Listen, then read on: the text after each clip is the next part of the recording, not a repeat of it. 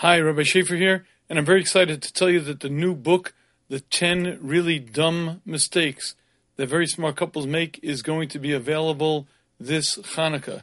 It's been very, very widely received.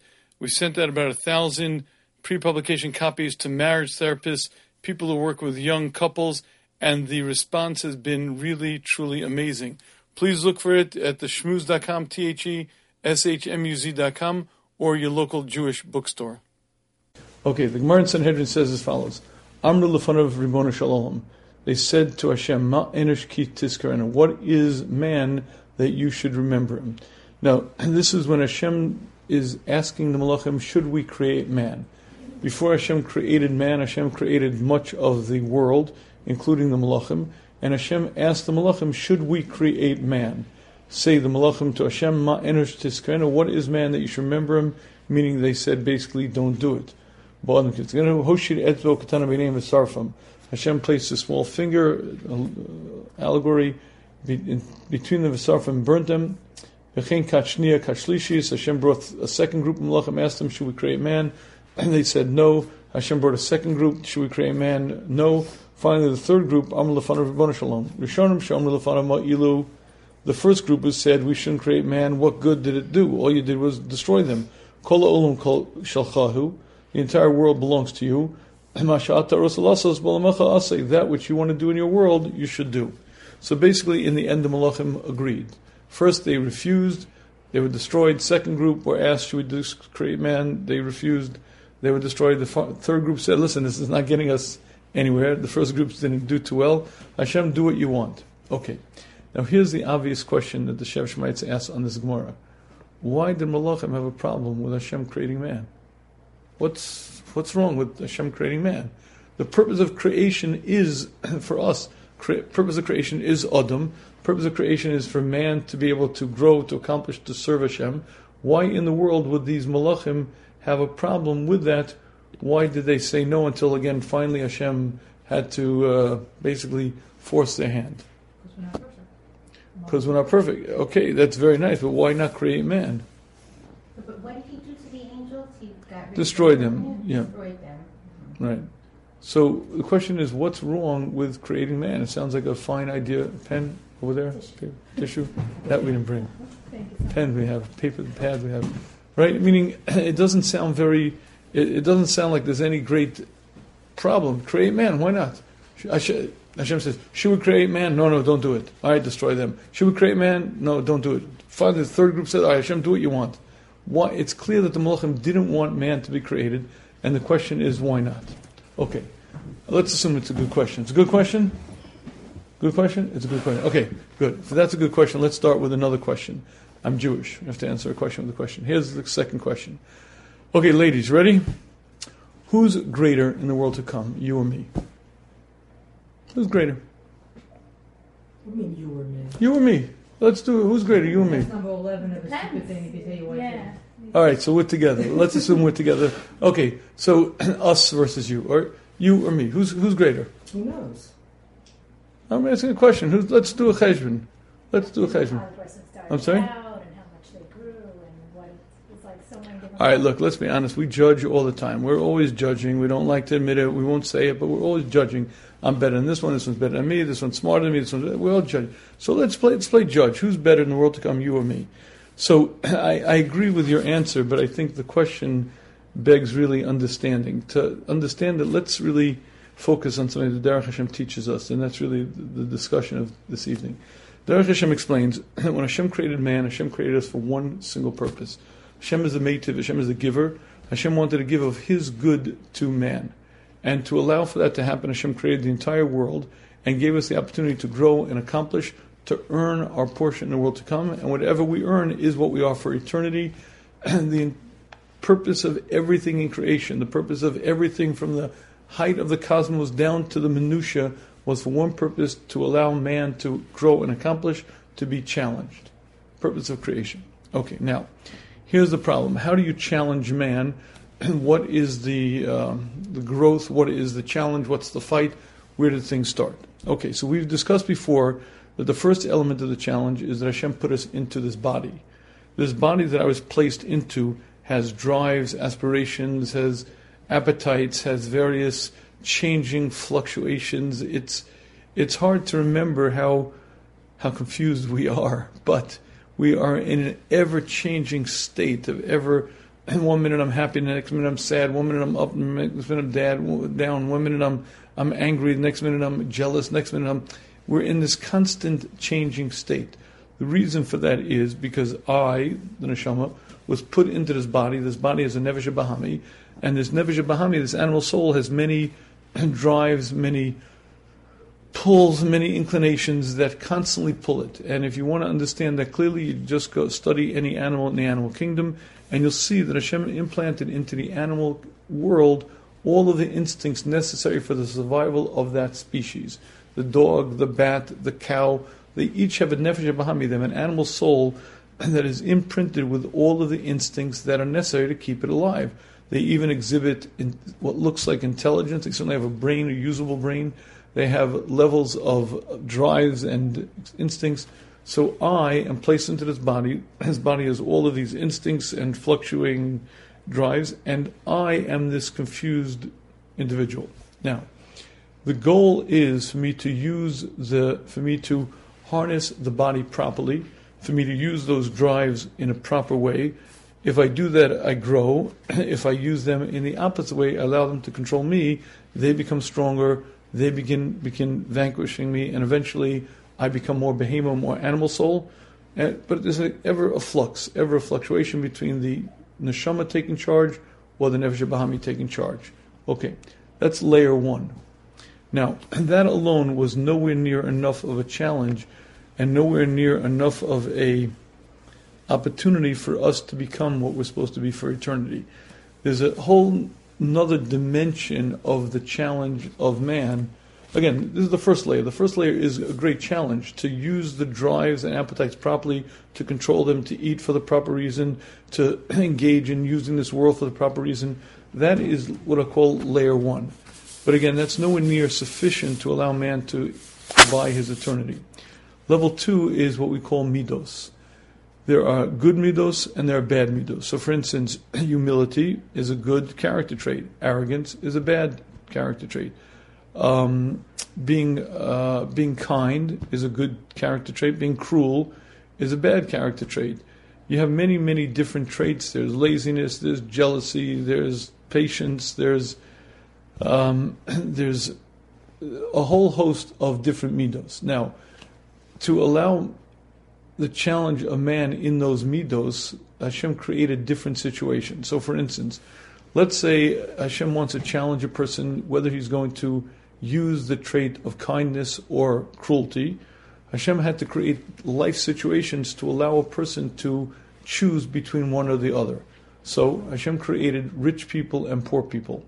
Now the rich person is challenged and the poor person is challenged. The poor person is challenged. Will he be mistapik b'mu'at? Will he be happy with what Hashem gave him? Will he learn to be satisfied with his lot? That's his challenge. The rich person is challenged. His challenge is, will he be kind or cruel? Will he be humble or arrogant? Will he become sucked into the allure, the tinsel of the gold and the glitter, or will he remain grounded? But now both of those people have a challenge. But it's not just poverty and wealth. The challenge cuts across many, many different midos in many, many different situations. So the Derech Hashem explains that to allow for a fair test for each person, Hashem gave each person a, let's call it a role to play, a job to play, what he calls the Malchus Derekia. In other words, if you imagine that there are different roles to play, there are butlers and maids, horse grooms, stable boys, soldiers and generals, gardeners, groundkeepers, farmers and mill operators. There's an entire kingdom that has to be operated, and Hashem gives jobs to each person in the kingdom, and their job is to fulfill their job. But the reason they're given that job is not because Hashem needs them to operate the mill or needs them to toil the ground. It's given to them to be the perfect opportunity for them to grow. And the reason they're given that role is strictly the test to see how they accomplish what they do, what they make of themselves. But to understand what that really means, I think if we use a little bit of a different mushal. I think it'll make it easier to understand this. If you look at the Summer Olympics, there are vastly different types of sports, different types of activities. You have a shot put, the long jump, the sprinter, the swimmer. And if you imagine that each of us were given a different sport that we were supposed to compete in. So imagine that the group of us were to become swimmers. Our job in this world is to be the best swimmer we can be. Now, we're rated by one thing, how well we swim, how well we do these things, and the timing that we either win the gold at or don't win the gold at. But that really is a very, very simplistic version of things, because in truth, if you realize that even if you have 5 people around a table, there are 5 different body types, 5 different height, length differences. So, for instance, anyone's into swimming as an Olympic sport? So Michael Phelps is one of the big names in swimming. He's the only human being who won 8 gold medals. But here's the interesting part. He has what they call the perfect physique for swimming. And it's amazing to understand why it's the perfect physique. It's not just that he's 6'4", which allows him for tremendous stride of arms. His arm length are 6'7", meaning his arm's length are much wider than he's tall. He has incredibly flexible ankles. His ankles bend. You see pictures in the water. He hyperextends his ankles at angles that just seem impossible. He's built for swimming. So here's the problem. He has a very clear competitive advantage over a person who's 4'6". And imagine you have a person whose joints are very tight, and you're going to tell me that they're each measured by how fast they swim. Now, obviously, that would not be a very fair comparison. And the simple reality is that while we're each given our job, and again, let's use the mushal of whether you're a shot putter or a pole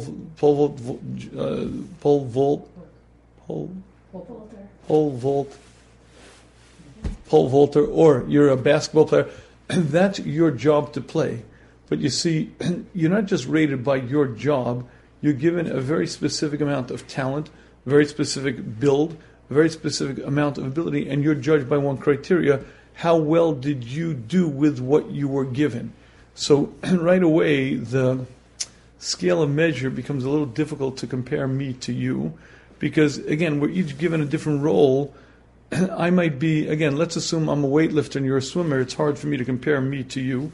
But even if we're both swimmers, we were each given different body types, and we were each given different physiques, different capacities, different abilities. And again, each of us are not measured with one objective standard. We're measured subjectively, kifi my capacity, kifi what I could do. Okay, so far so bad? One more level to this. I used to pride myself, it was a number of years ago, I'm not going to say how many years ago, but I used to run. And I was very proud of the fact that somewhere in what's called middle age, am I middle age now? Going to be At least. in 10, 20 years I'll be middle age? All right, eventually I'll get to that thing called middle age. I was quite proud of the fact that in middle age I was running 5 miles in something like 37 minutes, somewhere around 7 minutes a mile. I was very proud of myself. And then I read about a Marine who ran 5 miles in something like 58 minutes. And I said to myself, wait a minute, I'm middle age and I'm running 5 miles in 37 minutes, and he's running 5 miles in 58 minutes. Like, something didn't add up. Until I read the rest of the story, that he was running these 5 miles with a 55-pound pack on his shoulders.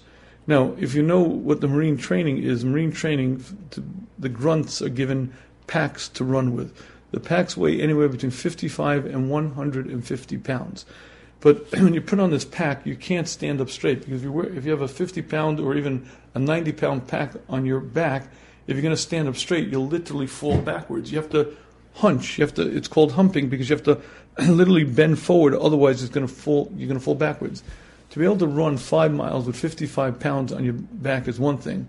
To be able to run 5 miles with 150 pounds on your back, and even better, if you run 20 kilometers, which is 12 miles, and you have to do it in a given time, you realize there's a tremendous amount of physical endurance to be gained. So here's the next part of this. Each of us were not just given a different, call it a sport, call it an activity. Again, I'm just using that because I think it's an easy way to see. You see, the reason why to me that's a good mushal is because all of sports requires a few things. It requires endurance, it requires physical strength, it requires growing in physical abilities, and then a very specific ability per se. And I think it's a very, very apt mushal for life, because each of us are challenged to grow in the general way as well as the specific activity. But here's the point. Each of us were given different strengths, different talents, different abilities. And the next part of this is that each of us were given a different pack to carry. So, for instance, some of us had great childhoods. I had what I consider a near, I wouldn't say perfect childhood, but Baruch Hashem, my mother was incredibly supportive. I learned from my mother how I could literally, when I was 18, I could knock into a parked car and blame the guy, for parking in the wrong spot. Like that's, I had a good, so despite the fact that I had some rough moments in life, I came out pretty healthy. But there are many people who don't have anywhere near that kind of upbringing. There's a fellow who just recently told me that he cannot forgive his father. He's in his mid-40s.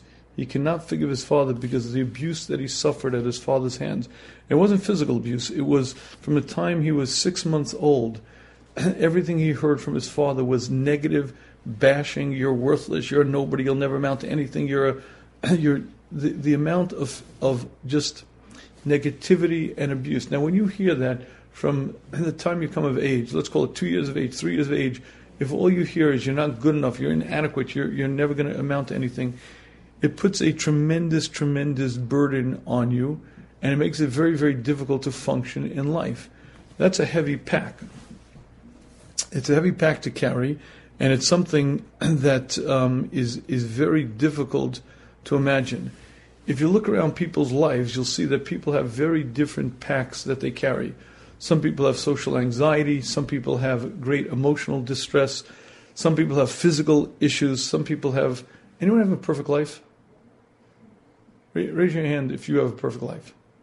Okay. Do you know anybody who has a perfect life? Okay. So when you find me the person who has a perfect life, I guarantee you don't have a clue to what's going on. And I happen to know firsthand because I get the calls all the time. And all those people have the greatest life, the greatest marriages, and the greatest kids, and the greatest financial. You find out what's really going on, and it ain't great at all. And you find out that people have a lot of stuff going on, and the only people who are eternally happy are the people who post on Instagram, because they're always happy. And they're so happy and they're so in love until you find out a week later they're divorced. But, when the pictures that they're going to show on the social media, they're always happy and always upbeat and everything's great until you find out what's really going on. The bottom line is each of us carries a different pack. And that pack might be 5 pounds, might be 10 pounds, might be 50 pounds, but each of us have a pack. So here's sort of like the complexity of the situation. Number one, we were each given a different role to play. And you could think of it as a butler and a maid, or you could think of it, the way I like to think of it is in terms of sports. We're given a different sport to play. But I was given different capacity within that sport to play than you have. So for instance, if you have sons in yeshiva, you know that there's going to be the best guy in the shir, and there's going to be the worst guy in the shir. But here's the problem. It's not fair. Some guys in the shir have a really easy time. They get it immediately. They're able to concentrate. They have no executive functioning problems. They're right there. And some guys have a very tough time concentrating. Some guys don't have a good brain. Their brain doesn't function. So it's really not fair. And again, if the goal was for everyone to be on the same level, then it'd be very true. It'd be extremely unfair. But the measure of the person when they've done their job here is not in any objective standard. It's completely subjective, how much talent you had, how much ability you have, how much of you did you become. And again, in the sports mushal, it means how well did you swim, but based on your body type, your capacity. But the next level of the complication is the load that you carried. So for instance, if you had a 50-pound pack, or a 100-pound pack, or a 10-pound pack, so it would greatly complicate what your capacity was supposed to be, and the measurement of who you are would be very different. Okay, so now let's come back to the original question. Who's greater in the world to come, you or me? Okay, so let's do the math. I woke up this morning. From the moment I woke up, I did a couple of things. I either said Modani or I didn't say Modani. I either said good morning to my wife nicely or I didn't.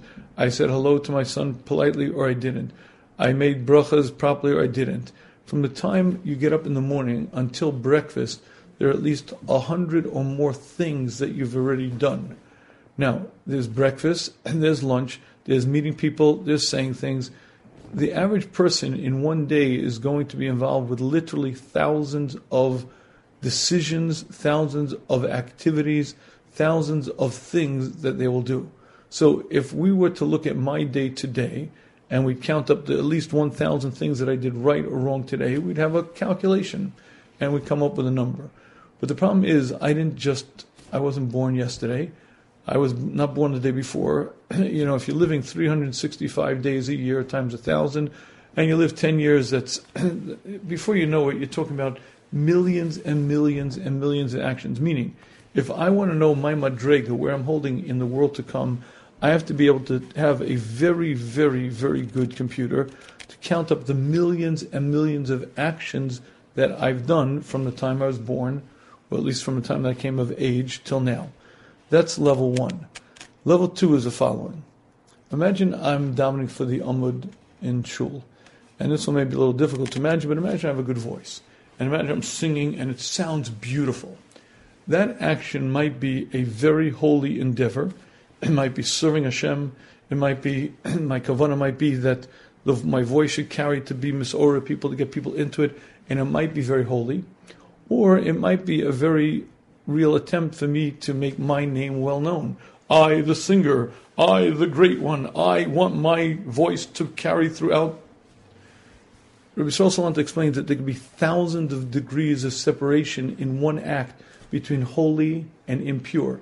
Meaning, if that act is lishma, if I'm davening to serve Hashem properly, it can be a very holy act.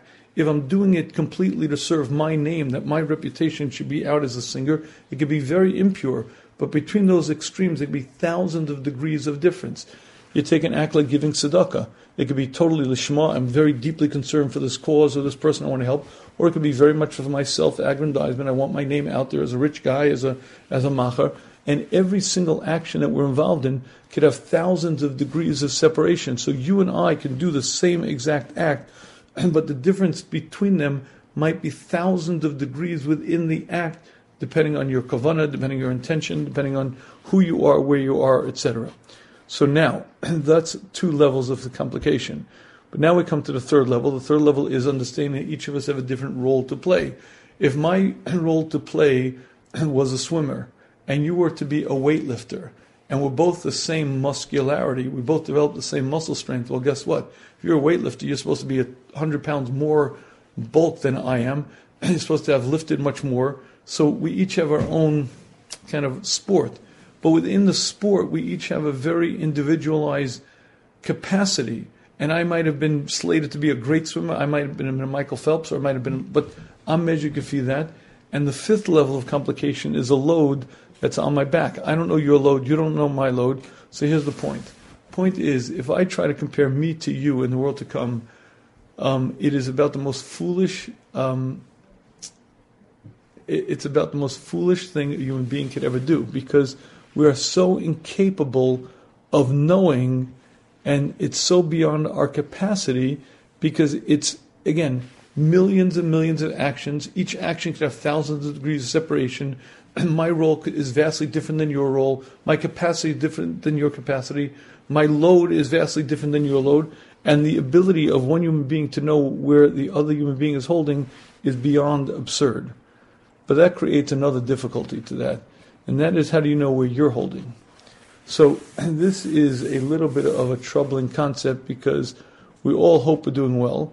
And certainly any Jew who keeps Shabbos, Kashrus, Stars, and Mishloach, if you stay within the basic framework of an Orthodox Jew, you certainly have a portion of the world to come. But your madrega, where you're going to be, is very, very elusive. And I might say it might even be a little depressing, because after all, I clap a lot of al-chaitz, and, if you daven Nusach Sfard, so at least twice a week you say Hashamnu Baganus. Baruch Hashem, I'm Ashkenaz, so I only say it really Rosh Hashanah Yom Kippur time, but I daven now in Nusach Sfard, and so twice a week I'm saying Hashamnu Baganu, and when you go through the list of things, and you realize there are many, many things, you realize like, hey, maybe this is not so, maybe I'm not doing so great, and a person could get a little depressed. Am I getting you depressed yet? Anybody down? Anybody feeling like really like, let me quit? There's a reason why I'm trying to do this, because there's a punchline here. The Shev Shmaitz explains, let's go back to that Gemara that we started with. Why did the Malachim say, don't give the Torah, don't create man, don't do it? So the Shev Shmaitz explains that when Hashem created man, it wasn't just that Hashem created man, it was that Hashem took as we discussed last week, for those who were with us, every physical component in this world has a spiritual counterpart. And when Hashem created the physical world, Hashem made it dependent on its spiritual counterpart. Every physical entity that exists, the sun, the moon, the stars, has a spiritual counterpart. And the way man uses the physical world greatly impacts the spiritual world. So, if a human being uses this world right, he gives chiyus, he gives strengthening, he gives energy to the spiritual element. That spiritual element gives back strength to the physical world, and everything shines, everything continues. If man misuses the world, he weakens the spiritual dimension. That spiritual dimension then doesn't have the strength to give the physical energy to the physical world, and it weakens the world. But everything that man does dramatically impacts the physical world, because it dramatically impacts the spiritual world, which reflects into the physical world, and everything is dependent on man. Basically, what the Malachim was saying to Hashem was, don't do it. Because what Hashem was saying to the Malachim was, the reason for creation is man. And everything in the world is going to be dependent on man. How he uses the world will determine whether the world will flourish or it will become weakened and weakened. Whether the world will become powerful and enlightened or become dramatically diminished and weak. What the Malachim was saying was, don't do it. Don't give man this control, this ability, because it's too dangerous. Hashem destroyed that group, and the second group said the same. The third group said, listen, Hashem, it's your world, do what you want. But the Shev Shmaitz explained the reason why the Malachim didn't want it is because they understood something that was very, very impactful, and that is that who they are for eternity is based on what we do. You see, we think of ourselves as little people who have little jobs, and I'm the horse boy, I'm the stable guy, I'm the farmer, but we don't understand that the upper worlds are dependent on what we do, that we change upper worlds, that there are malachim, groups and groups of malachim, huge groups that are each dependent on what I do and how I use my time. So it is true that I may be very small, but for whatever reason, Hashem gave each of us this capacity to be creators of worlds. The expression "B'tselem Elokim Asa Hashem es Adam," Hashem created man in the image of Hashem. What does that mean? What does it mean? I mean, you ever look at a man and say, "Oh, that's God"? What does it mean? Hashem created man "B'tselem Elokim." Anyone ever wonder that question? What does that mean? "B'tselem Elokim." B'tselem Elokim. So Nefesh HaChaim explains what that means is Hashem is the creator and maintainer of everything. Hashem created the world, maintains every particle of physicality. If for a moment in time Hashem would cease infusing energy into any part of the world, it would cease to exist. As Hashem is the creator and maintainer of everything, Hashem made little creators. They're called Adam. Hashem created man and said, this world is dependent on you. If you use the world properly, you're going to give the spiritual world power. It's going to be maintained. It's going to be kept where it is. If you stop infusing energy in it, if you misuse the world, you're going to destroy the upper worlds. Hashem created Adam b'tselem Elokim, in the image of Hashem, meaning to say, man is a little creator. He's able to create upper worlds. So what it means in simple language is like this. Deerfield Beach is a community in Florida. My father, Shalom, lived there many years, and it's a very interesting community because everyone there is on a fixed income. Now, I want you to imagine you go to Deerfield Beach and you have this center over there, and you invite 1,000 seniors to come to a meeting. Now, these 1,000 seniors are all living on a fixed income. They could have millions of dollars in the bank, but they're living on the dividends, and basically you convince them that you have this business idea, and you want them to take their money and invest it in you, and you're going to pay them the dividends over the next 10 years. Okay. In any case, you convince 1,000 of these seniors at a big town hall meeting to invest in your business, and you go out and you work and you work and you work, and you come back 2 years later and you call together the board meeting and you say, ladies and gentlemen, I'd like to let you know I created a new form of Bitcoin, and your original investment is worth 10 times what it was worth. They're clapping the cheers, wow, because they understand whether they were going to eat cat food for the rest of their life or they were going to live comfortably and buy bar mitzvah gifts to their grandchildren was based on that money. The Shev Shmaitz explains that that's what Hashem said to the Malachim. Your future is based on man, meaning your entire existence, whether you're going to flourish or be weakened, whether you're going to be rich or poor, is based on man's use of the world. The reason why the Malachim didn't want Hashem to create man is because Hashem was creating a dramatic transference. Hashem was saying, you little stable boy, you're going to be the empowerment of the spiritual world, and that's going to either create a tremendous energy to the spiritual world or not. And the Malachim were afraid of it. Hashem destroyed the first group, destroyed the second group. Eventually Hashem said, that's it, I'm in charge. And the third group agreed, and that's what Hashem gave us. Ladies, do you know what I'm talking about? If we understood this, it's like so... It's so powerful. Exactly. My little actions. Did I make a bracha with kavanah? Who cares? I had kavanah, I didn't have kavanah. Who cares? I said a nice line, or I didn't say a lashon hara. Big deal. Lashon hara. What's so terrible? If we understood the impact... You see, when you come to Rosh Hashanah Yom Kippur and you say, Hashamnu Bagan, what are you saying, Hashamnu? What did I do so terrible? If we understood the gravity of our actions, and you won't understand it in the physical world, because it's true, in the physical world, I did very little things. I'm a stable boy. I'm a little person. I dig ditches. What do I do? I do nothing.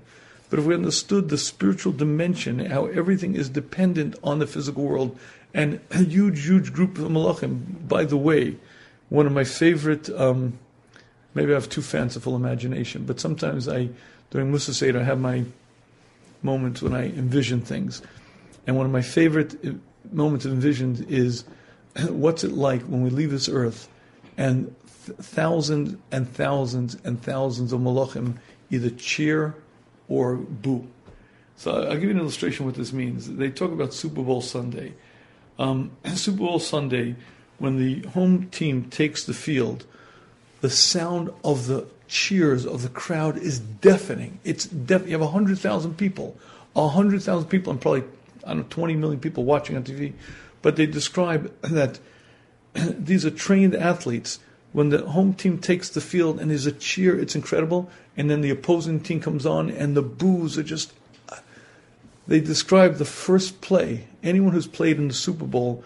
The first play, after the first play, they're so physically exhausted because it's so fever-pitched and there's so much hypertension in the air that they're just physically exhausted after one play. So I like to envision what it's like when we leave this earth. And imagine for a moment 100,000 malachim cheering, wow, thank you, what you did, you grew, you accomplished, thank you, wow, wow, wow. Or the opposite. 100,000 malachim, boo, you wasted your life, you didn't learn, you didn't daven, you didn't serve Hashem, you do a blue, you look at us, look at we're deformed, we're mangled because of you. Bleh. That, do I have too vivid imagination? No, it's a very, in other words, that's the reality of what's going to happen. The problem is we don't realize it here. Because we don't realize it, it's lost to us.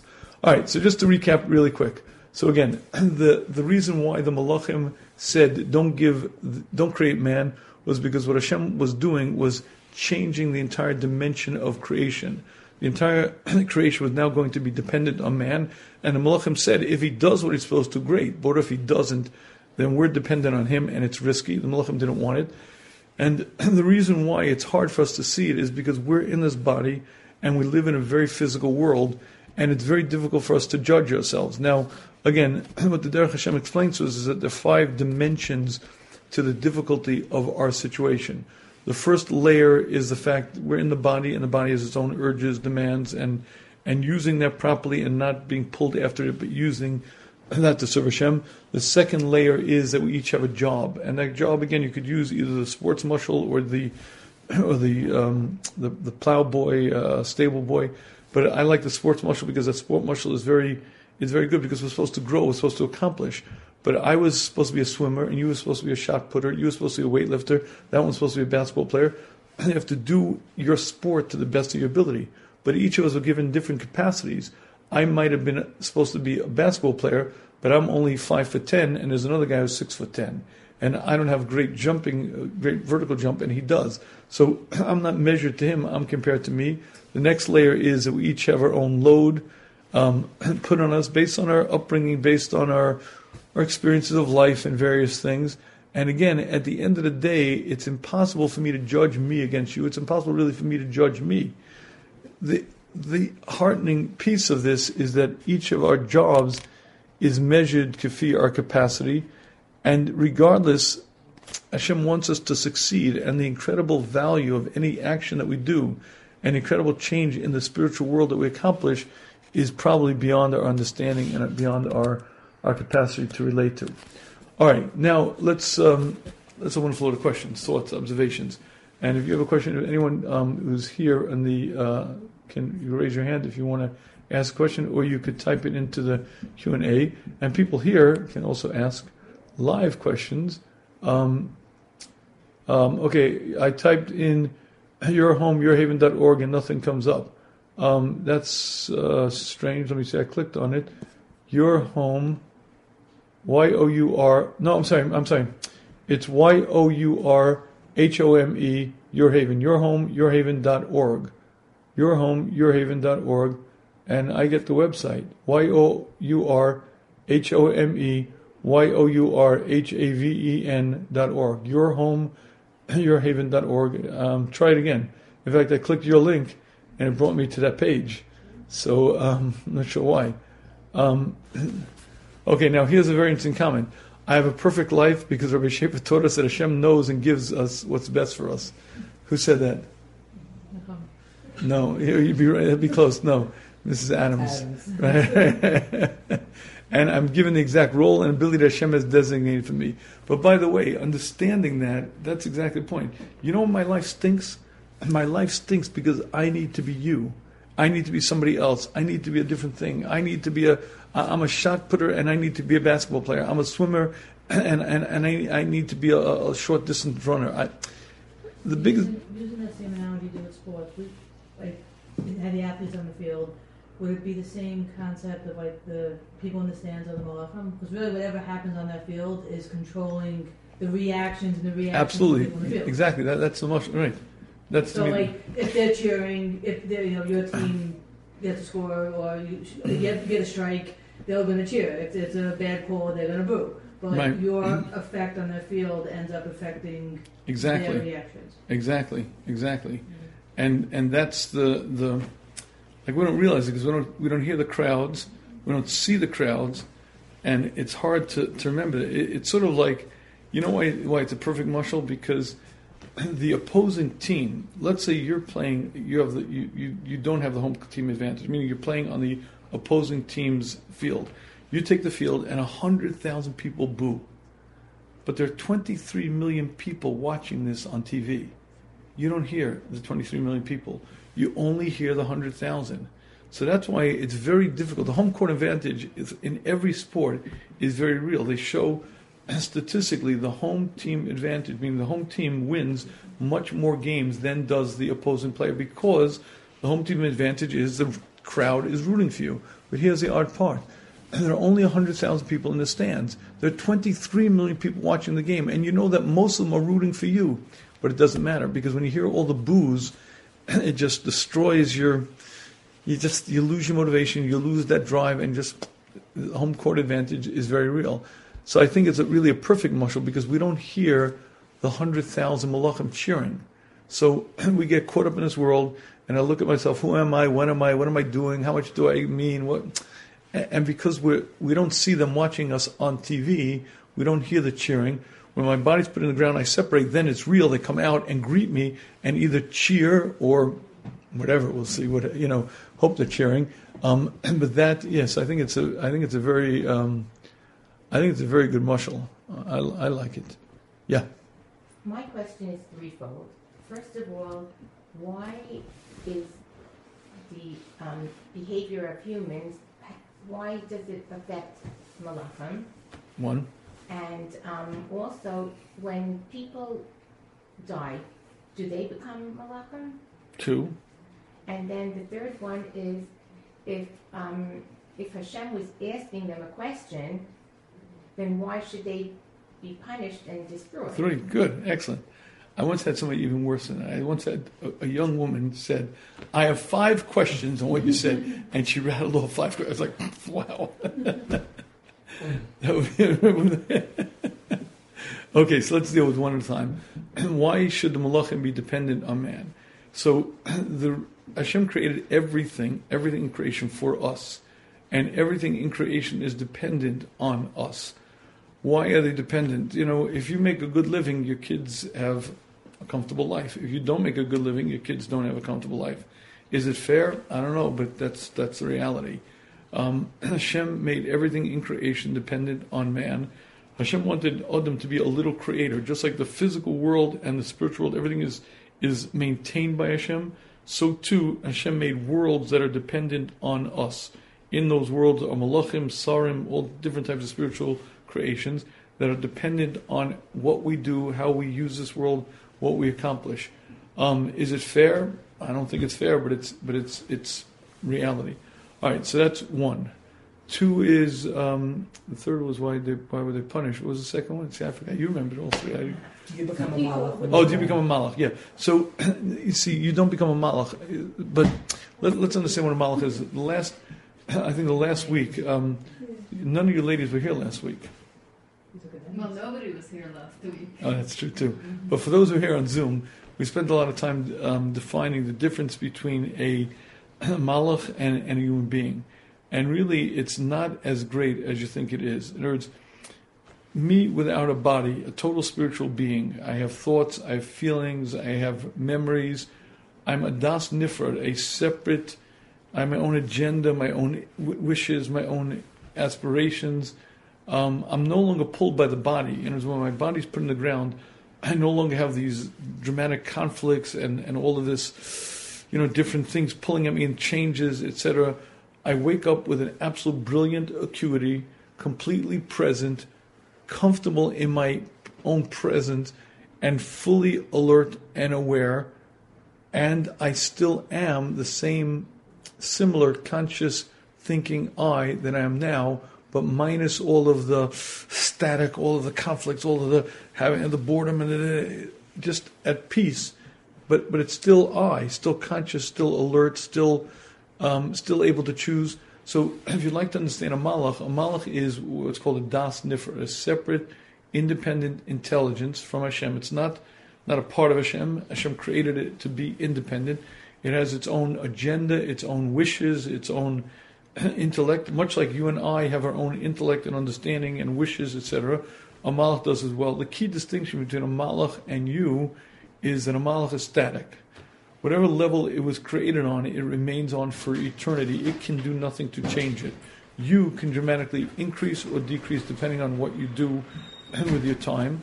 And in addition to which, you are independent in the sense that you can determine who you'll be. The malachim are dependent on you.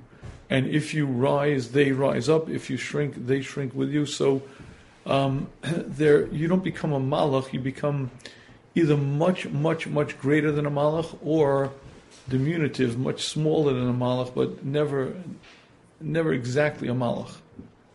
So that's 2. And 3 was why Hashem punished them. Hashem asked them.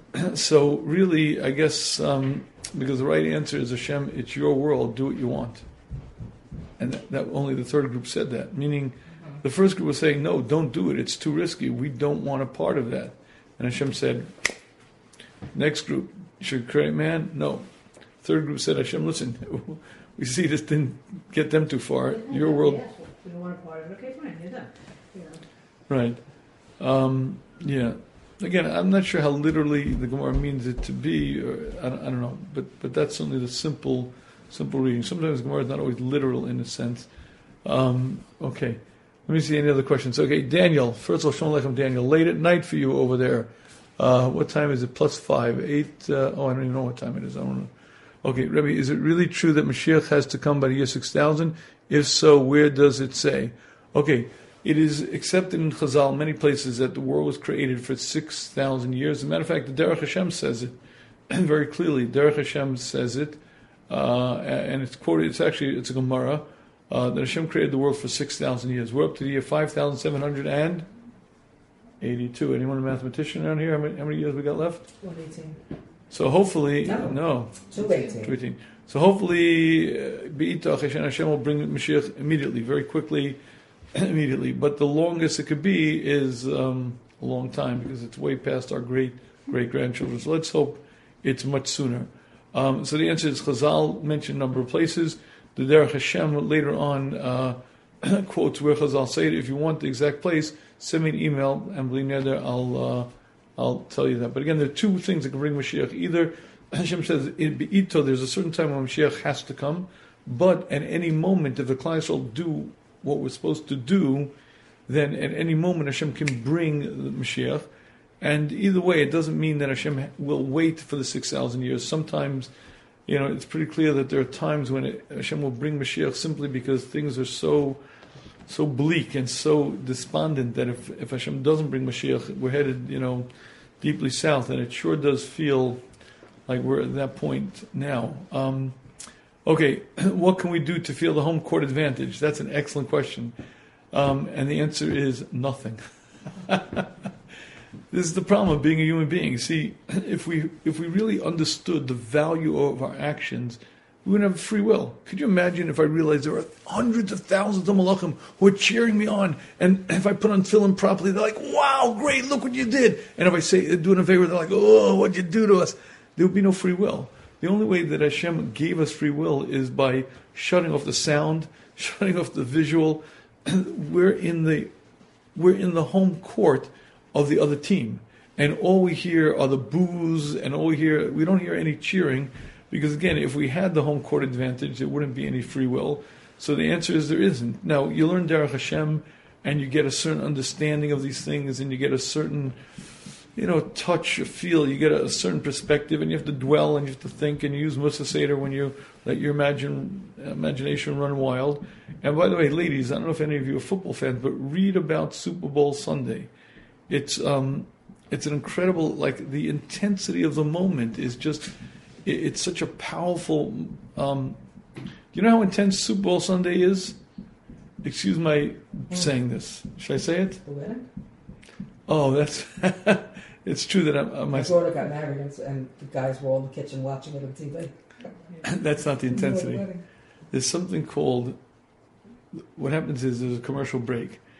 During the commercial break, the water pressure in the city goes down dramatically. Because everyone goes to the bathroom, everyone flushes, and it affects the water pressure in the entire city. That's how serious it is. Because that's how serious Super Bowl Sunday is. So it's in other words, I think food again. Is also taken very seriously. Oh, yeah, what food? Oh my goodness! Wow. The game is not as important as the food. I once read how much, the hundreds of millions of dollars in the snacks and the beer it's a big deal. But again, I think it's a good mushal because that's nothing compared to the tremendous cheering, or the opposite, that we're going to get in the world to come for what we did. Because again, every malach who's dependent on me is either going to be powerful and shine eternally, or the opposite. So that cheering crowd, they're like, yay, look what you did, you grew, you accomplished, you started, So, okay. Question, why did Hashem ask the opinion of Malachim? He said he anyway destroyed them if they didn't reply the way he liked. That was your question. I think we answered it right. Okay, does every person, every human being have a malach counterpart? Does every good deed mitzvah create a malach that watches over that individual? So the answer is every person... It's not true that every person has a malach. Every action that we do creates malachim. Every mitzvah that we do creates malachim, and there are huge groups of malachim that are empowered or weakened by what we do. It's not true. We have something better than a malach to watch over. We have Hashem that watches over us directly. But in addition to that, there are malachim and etc. But again, each action we do has a tremendous impact. So what's the purpose of these malachim that are created? They also are nenim mizivashchina. They also enjoy Hashem's presence, and for eternity they're close to Hashem or far from Hashem based on what we do. And much like we enjoy Hashem's presence for eternity based on what we accomplish, they tag along. It's like you have, again, to me the mashal is. Do they get schar? So besides being cheerleaders, what are they? Not besides they're cheerleaders. Again, let's take the mashal. So they're there for us? They're there for them, based on you. But do they get schar? So they get to enjoy Hashem's presence based on how spiritual they are, which is based on what you did. They're like imagine again, if you do well financially, your kids have a comfortable life, and if you have a bad financial situation, your kids go hungry. That's sort of what it's like to the malachim. If you do well, they tag along and they get to be close to Hashem and enjoy that level of proximity. If you don't do well, then again they're the ones who are going to eat cat food for eternity. Good. Okay, again, yourhaven.org. If you're interested, please look on. If you haven't gotten a chance to get a copy of the 10 really dumb mistakes that very smart couples make, please go to theshmooze.com. You get a copy there. I thank you for joining and hope you'll join us next week. Thank you. Thank you very much.